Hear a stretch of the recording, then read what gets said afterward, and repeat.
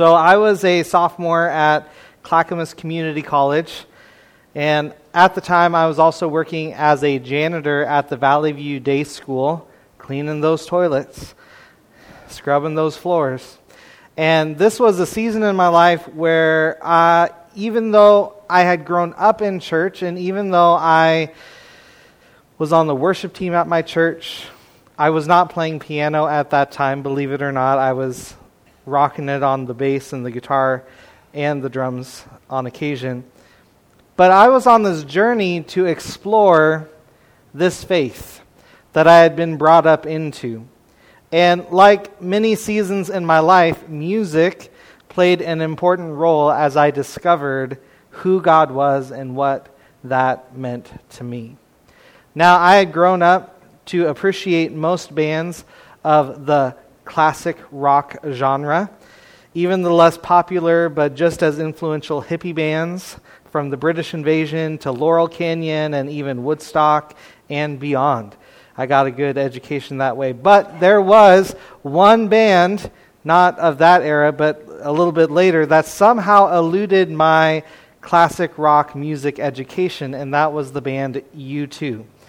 I don't know how, but it wasn't there. So every so often I would hear on the radio station in Portland, KGON, this song that every time it came on, I would stop everything and I would just want to listen to this song. And it set my soul on fire every time I heard it. I'd never heard another rock song like this in my life. It started with this ethereal organ thing. What's it going to do? I don't know. But here we go. And then the chimes of the electric guitar comes in and starts to create more tension, and then finally the drums and the bass burst into the mix with this driving quarter note beat that makes you feel like you just want to go on a run. And that's very fitting because the very first words of the song are, "I want to run."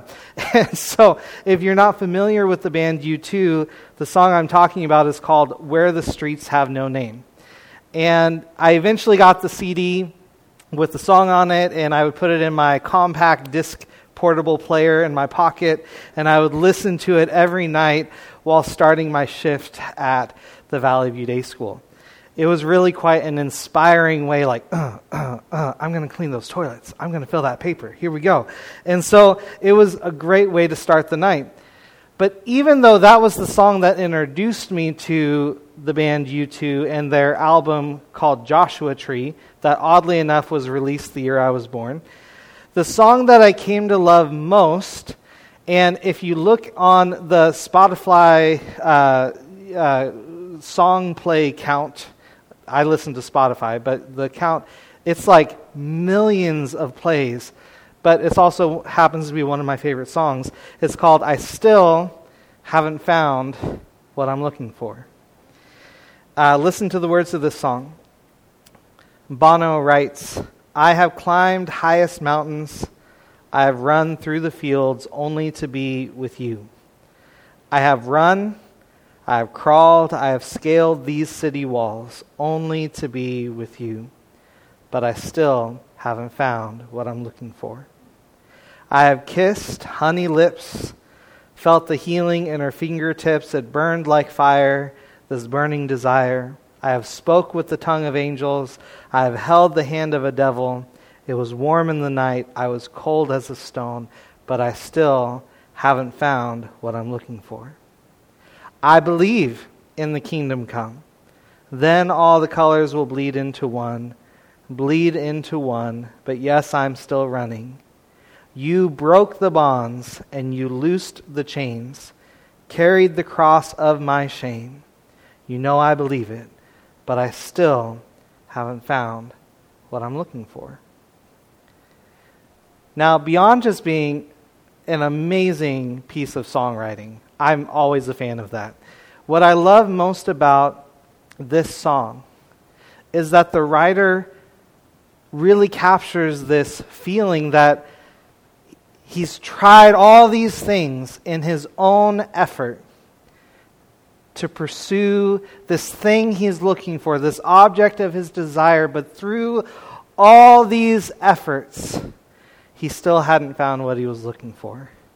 And my take on this song, because I know a little bit of the backstory of it, was that Bono was actually all along kind of expressing how he was looking for God through all these things.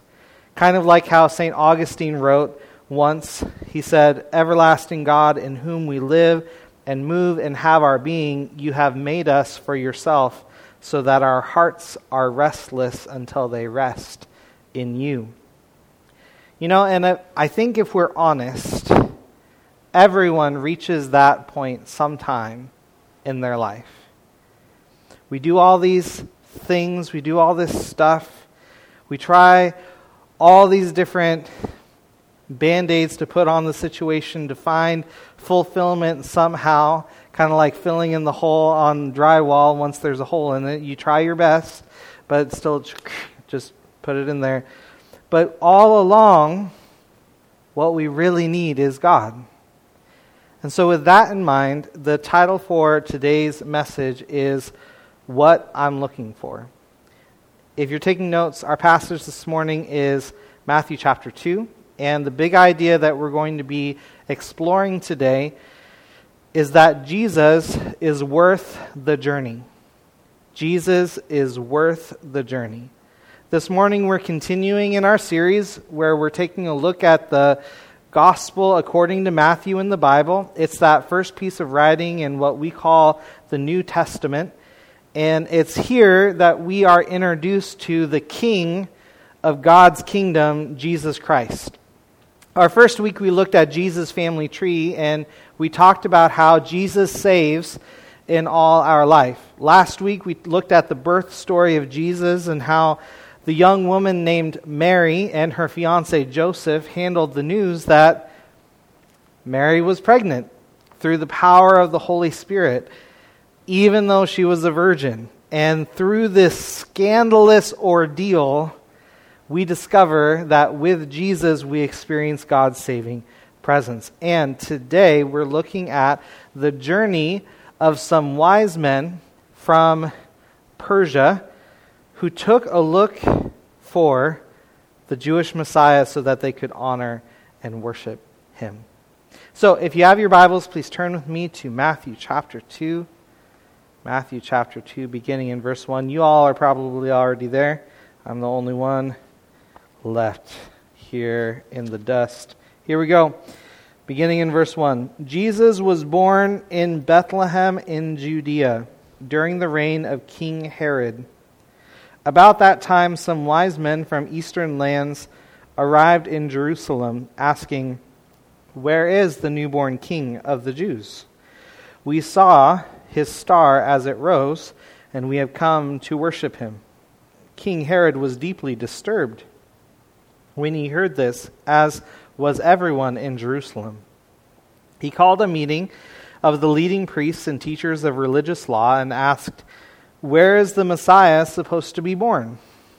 "In Bethlehem in Judea," they said, "for this is what the prophet wrote.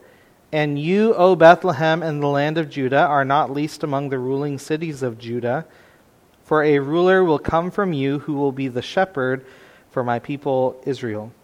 Then Herod called for a private meeting with the wise men, and he learned from them the time when the star first appeared. Then he told them, "Go to Bethlehem and search carefully for the child. And when you find him, come back and tell me so that I can go and worship him too." After this interview, the wise men went their way, and the star they had seen in the east guided them to Bethlehem. It went ahead of them and stopped over the place where the child was. When they saw the star, they were filled with joy. They entered the house and saw the child with his mother Mary, and they bowed down and worshipped him. Then they opened their treasure chests and gave him gifts of gold, frankincense, and myrrh. When it was time to leave, they returned to their own country by another route, for God had warned them in a dream not to return to Herod. That's interesting. Continuing verse 13. After the wise men were gone, an angel of the Lord appeared to Joseph in a dream. "Get up, flee to Egypt with the child and his mother," the angel said. "Stay there until I tell you to return, because Herod is going to search for the child to kill him." That's different than what he had said before. Now, that night, Joseph left for Egypt with the child and Mary his mother, and they stayed there until Herod's death. This fulfilled what the Lord had spoken through the prophet, "I called my son out of Egypt." Herod was furious when he realized that the wise men had outwitted him. He sent soldiers to kill all the boys in and around Bethlehem who were 2 years old and under, based on the wise men's report of the star's first appearance. Herod's brutal action fulfilled what God had spoken through the prophet Jeremiah. A cry was heard in Ramah, weeping in great mourning. Rachel weeps for her children, refusing to be comforted, for they are dead. When Herod died, an angel of the Lord appeared in a dream to Joseph in Egypt. "Get up," the angel said, "take the child and his mother back to the land of Israel, because those who were trying to kill the child are dead." So Joseph got up and returned to the land of Israel with Jesus and his mother. But when they learned that the new ruler of Judea was Herod's son Archelaus, he was afraid to go there. Then, after being warned in a dream, he left for the region of Galilee. So the family went and lived in a town called Nazareth. This fulfilled what the prophets had said: he will be called a Nazarene. So if you're taking notes, the first thing we find in our passage is the wonder that inspires. The wonder that inspires. In the Bible, there's this idea called revelation. And I'm not just talking about the final book that Norm and his crew are going to be studying in a couple of weeks, even though that's a really wild ride and you totally should go for it. No, revelation, in just a really basic way of understanding it, is how God speaks to us. It's like an unfolding. It's like a message that unfolds, like you're opening a letter, here you go. And so you get to receive how God speaks to us. There are two primary distinct ways that God speaks to us. The first is called general revelation, and the second is called special revelation. Now, general revelation refers to God speaking to us through things that we all experience. Something anyone, anywhere, anytime can experience. Kind of like natural events or nature in general. We see this in Romans 1:19 through 20, where the Apostle Paul writes about humanity, saying, "They know the truth about God because he has made it obvious to them. For ever since the world was created, people have seen the earth and sky. Through everything God made, they can clearly see his invisible qualities, his eternal power and divine nature, so they have no excuse for not knowing God." We can experience a revelation of God by going down to the beach and watching the waves, or going on a hike, sitting and watching the stars in the night sky. General revelation is something that we can all experience at any time. The difference in special revelation is that when God speaks, it's to specific people at specific moments in places and time. Some examples of this are like how God spoke to Noah and warned him about the flood and said, "Hey, go build this boat." And Noah said, "Okay, how much? How long again?" Or how he talked to Abraham or other people in the scriptures. We see examples of this in how God spoke to the people of Israel through the prophets. And for you and me this morning, the most significant special revelation that we have is the Bible, where God speaks to us through the written words of this book because the Holy Spirit inspired people like you and me to write down what he had to say. Revelation. Now, here we have the story of these magi who were probably trained in some wisdom tradition that the prophet Daniel led through his time in Babylon. Maybe he left some notes for those future generations of magi. Maybe not. We don't know. But whatever the case, these lost wise men were looking at the stars one day, another night at the office and all, when somebody saw something. And that group of wise men saw this astronomical anomaly of a star that moved them to wonder at this strange occurrence. And they went on to interpret it to mean the announcement of the birth of the Jewish Messiah. I don't know how they got there at the sight of this star, but they did. It's not like we have another paragraph in the Bible here to clue us in, but enough to say they were so convinced of this newborn king in the land of Judah that they got up, gathered all their group together with their gifts and all, and started following this star. The Magi experienced a general revelation from God. Anyone, anytime in the world could have seen on a clear night and witnessed that phenomena take place. The only difference was the wise men were looking.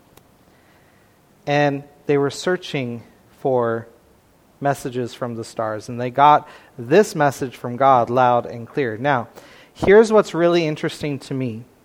This is how cool our God is. While I was doing my study this week, I discovered that the wise men's journey was actually foretold by the prophet Isaiah. Want to find out how? Let's go there together. Isaiah chapter 60, verse 6. This is about 750 years before the wise men would have gone on their journey. Check this out. Isaiah 60, verse 6. It says, "Vast caravans of camels will converge on you," talking about Jerusalem. "The camels of Midian and Ephah, the people of Sheba, will bring gold and frankincense and will come worshiping the Lord." How amazing is that? That's pretty cool. Now, the wonder that inspires is witnessing a revelation from God that moves you to act.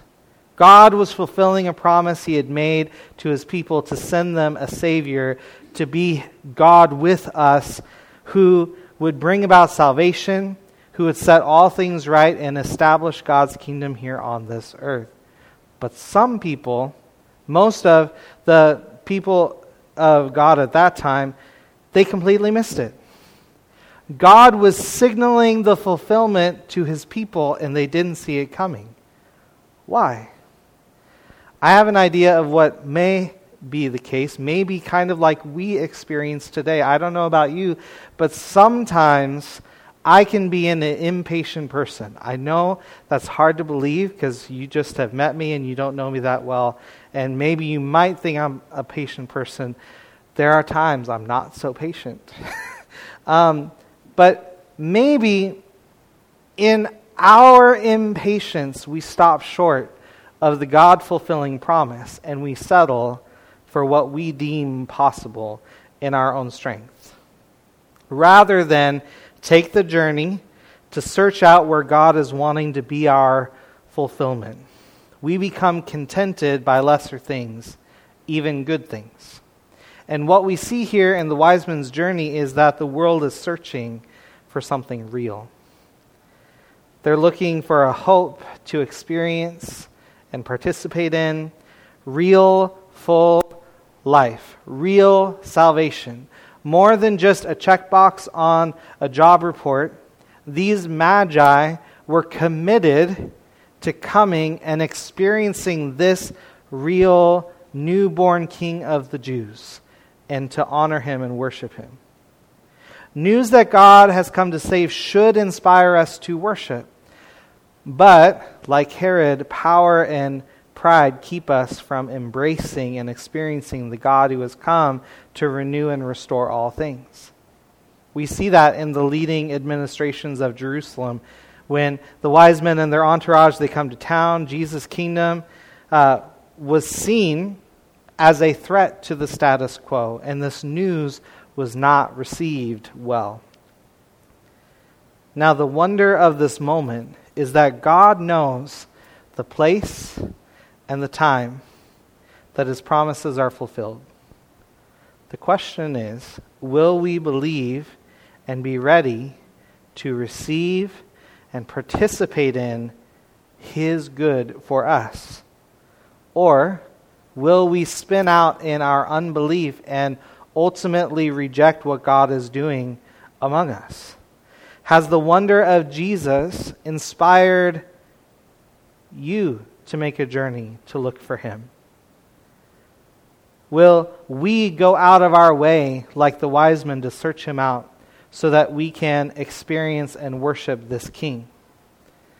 The good news is that Jesus is worth the journey. In addition to the wonder that inspires, we find in the story the worship that fulfills. For the wise men, they saw the star and they started their journey. God had spoken in a way that they could understand, they could relate to, and they responded with action. 2 years passed, though, since that first sighting, and they end up in Jerusalem, because that's the place you would expect, Jerusalem, capital of Judah, in Judea, you'd expect for a newborn king to be born in the capital city. Jerusalem was the easy answer. Because when there's a long stretch between the moment a promise is revealed and we experience that to when a promise is fulfilled, it's easy to grow impatient and get off course. Like most people, maybe the wise men saw an easy answer and an easy fulfillment, and they were ready to settle on that rather than resting in what God had said and stay the course. But thankfully, because Herod launched a full-scale, full-line investigation with the priests and scribes who knew the scriptures backwards and forwards, they were able to recite, as a matter of fact, that, well, the Messiah is going to be born in Bethlehem, King David's hometown. So the Magi and their crew receive this directive to go to Bethlehem, and they are on the road again. Not only that, but as a result of pressing further, they returned ultimately to looking for the original sign as a confirmation. And lo and behold, that star led them to Bethlehem, and the fulfillment of God's promise was guided by what God had spoken, not by their feelings. And the fulfillment was well worth the wait. Verse 10 and 11 said, when they saw the star, they were filled with joy. They entered the house and they gave, I'm summarizing now, but they gave Jesus the gifts, and they bowed down and they worshiped Him. When God reveals, we respond, and that response is what we call worship. In one of the most humble and common places of life, the wise men encountered firsthand the special revelation of God's one and only Son, Jesus Christ. They recognized God's presence and Jesus' lordship, and that moved them to bow before this child king. Worship is our response to God for who He is and what He's done, because our experience of Him confirms His worth above all others. Did you know that King Herod was actually a well-renowned king? I didn't know that until I studied it. King Herod was actually known as Herod the Great. And he built, check this out, a mega temple that far outsized Solomon's temple for the Jews. And he had many great exploits in his life. But the Magi didn't bow before Herod. At least we don't read that in the text. But they didn't bow before him as king. They wanted to worship the newborn king, the Messiah. They bowed before Jesus. And they saw in Jesus the quality of who he was, and what he was going to do as the Jewish Messiah. They discovered through it all that Jesus was worth the journey, and their joy at finding that object of their desire was fulfilling. Much like that quote from St. Augustine earlier, the Magi had found their rest in Jesus. They had found what they were looking for. And this brings me to ask the question, what is significant about those gifts that they carried with them all the way from their home in the east to this humble place in the little town of Bethlehem? Well, I'm glad you asked, and I'm glad I did too. These gifts were fit for a king. The value was beyond great. The gold and frankincense correspond with the verses we read in Isaiah. The gold recognizes Jesus as king. Frankincense was one of those ingredients in the recipe that was given to Moses for the incense that would be burnt so that the high priest could offer up prayers on behalf of the people and in the holy place. And frankincense recognizes Jesus as high priest, kind of like what we read last week or the week before and in Hebrews. And the third gift, myrrh, was an element that was also used in the anointing oil to set priests apart for the work of being in the Lord's house and ministering before the Lord. Myrrh is also listed in that recipe in Exodus chapter 30. And myrrh was an element that was also used commonly in Jewish embalming.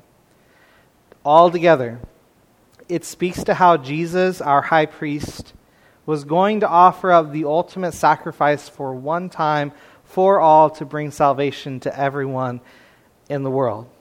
Myrrh recognizes Jesus as our great sacrifice to bring healing to all humanity. King, priest, and sacrifice. This is who the Magi recognized and believed Jesus to be. This is the Messiah they had come to worship. What about you?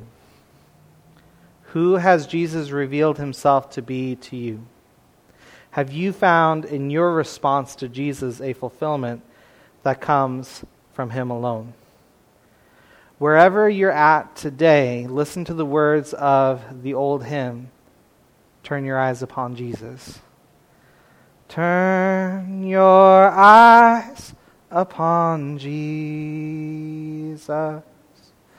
Look full in his wonderful face, and the things of earth will grow strangely dim in the light of his glory and grace. Amen. Because in Jesus we find the worship that fulfills. Because to really experience Jesus proves to be worth the journey. As we kind of wrap things up, the wise men journey also found the witness that continues. Here we have this climactic moment of revelation and response, and the Magi had seen the fulfillment of their journey and experienced a meeting with the Jewish Messiah, and both they and Joseph were warned in dreams to get out of town. On the other side of having fulfilled their objective, what were the wise men to do? They returned to their own country, and they had the new task of taking what they had experienced in Bethlehem and to share it with their world. And that's really how it works with us, right? When we experience Jesus, we taste and see that God is good. We receive a story that testifies of his goodness. My good friend Stefan calls it our gospel. Taking not just the facts and details about the gospel, which are 100% absolutely true and good to know, but actually that you receive it and experience it for yourself personally, and it impacts you and it changes you and transforms your life and gives you a witness that continues.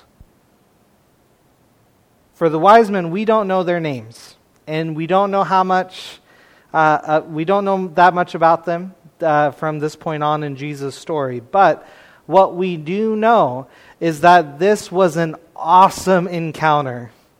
And I imagine that if I was in their shoes, I probably wouldn't ever be the same again. How would I approach everything in my life? Would that be different, being shaped by that experience and influenced by that moment? I think this may have been the case, because I know for my own self, when I have encountered Jesus in my own life, experiencing His amazing grace firsthand, receiving that scripture from Romans 8:1 that there's no condemnation for those who are in Christ Jesus. Praise the Lord for that. That has shaped and influenced me as a person, experiencing Jesus through the person of the Holy Spirit for myself. And the witness continued for the Magi, and it continues for you and me this morning. God's story shapes our story, and we're trusted to carry the message of our experience of God and His goodness with us as we continue our journey. In Exodus 34, Moses had an encounter of God and His glory, and it's in that great chapter of the Bible that we hear God describe Himself. But in his life, Moses couldn't just live on that mountaintop moment. He couldn't just constantly live at the place of the tent of meeting where he would go to talk to God. Moses had to come down off the mountain and take what he had learned on the mountain into the everyday parts of his life. The nation needed Moses' witness to continue. In the same way, the Magi and Joseph and Mary's witness also needed to continue. God directed them in their way, and they surrendered to His leadership. In the same way, our continued journey of submission to God's plans and purposes confirms our belief that Jesus is worth it. So what is God calling you to do with your experience of Him this morning? I believe the beautiful call of this passage is to allow our experience of Jesus to knit us into the overall tapestry of God's redemption story. You have a story of what God's grace means to you, how His kindness led you to repentance and brought you to the place of full surrender to the Savior King named Jesus. You may have not even known that He was a king at the time, but you just knew that Jesus died for your sins, and you put your faith and trust in that, and how that completely, utterly changed your life. The witness continues because Jesus is worth the journey that we take every day to carry the good news of what we've experienced into every part of our lives. Now, the rest of chapter 2 stands as a sobering look at how Jesus' story is linked with the story of Israel and the story of the Exodus as a sort of literary motif. Here in Matthew's Gospel, we see a pattern that's strikingly similar to Moses' journey. How Moses was God's chosen instrument. Around the time he was born, Pharaoh threw all the babies into the Nile River that were 2 and under, and ultimately God called Israel out of Egypt. Jesus echoes this, where Jesus, as the Messiah, was God's chosen instrument.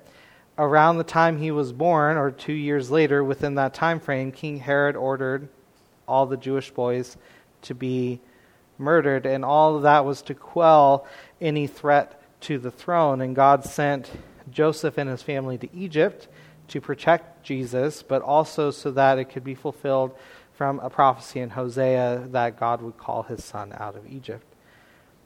There is no righteous justification for the genocide of this generation of Jewish boys. None.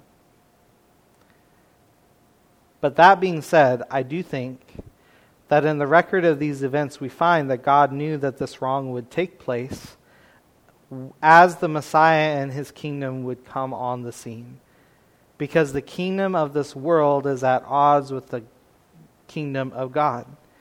Because God's goodness threatens to undermine and overcome the cheap alternative that keeps us bound up in the world.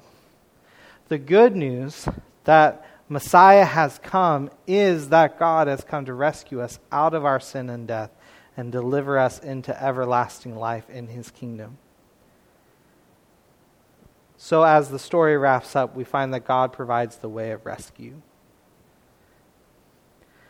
And so I don't know about you, but kind of like these wise men that we read about today, what I'm looking for in my experience with God and this journey of faith is a wonder that inspires, looking for that revelation from God, for God to actually speak today. Did you know God speaks today? He can actually speak to you today.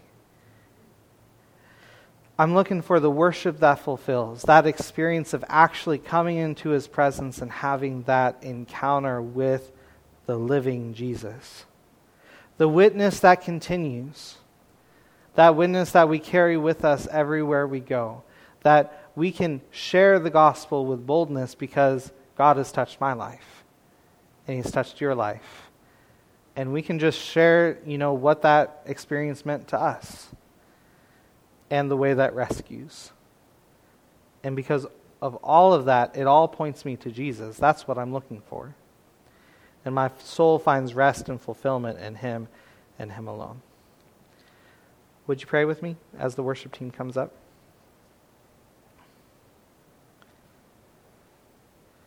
Father, we thank You for this morning, for this Labor Day weekend.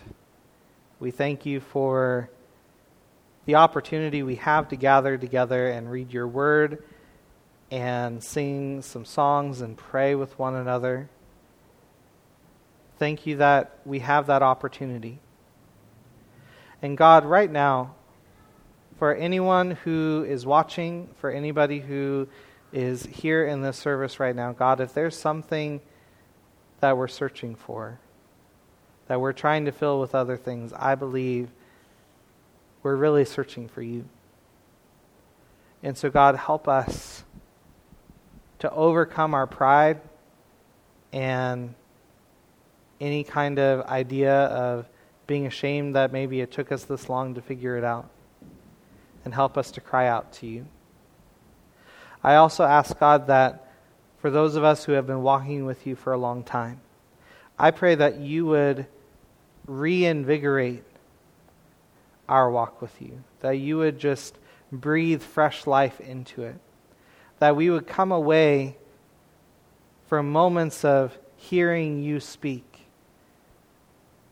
just with astounding wonder, that we would worship You and that would fill our love bucket, so to speak. God, that we would be Your witnesses, both here in this little area of Florence, maybe to Mapleton and Swiss Home and all the surrounding areas and beyond, God, that we would be witnesses everywhere we go of the difference You've made in our lives. God, thank You so much that You chose to rescue us and that You love us so much and that we can rest in You.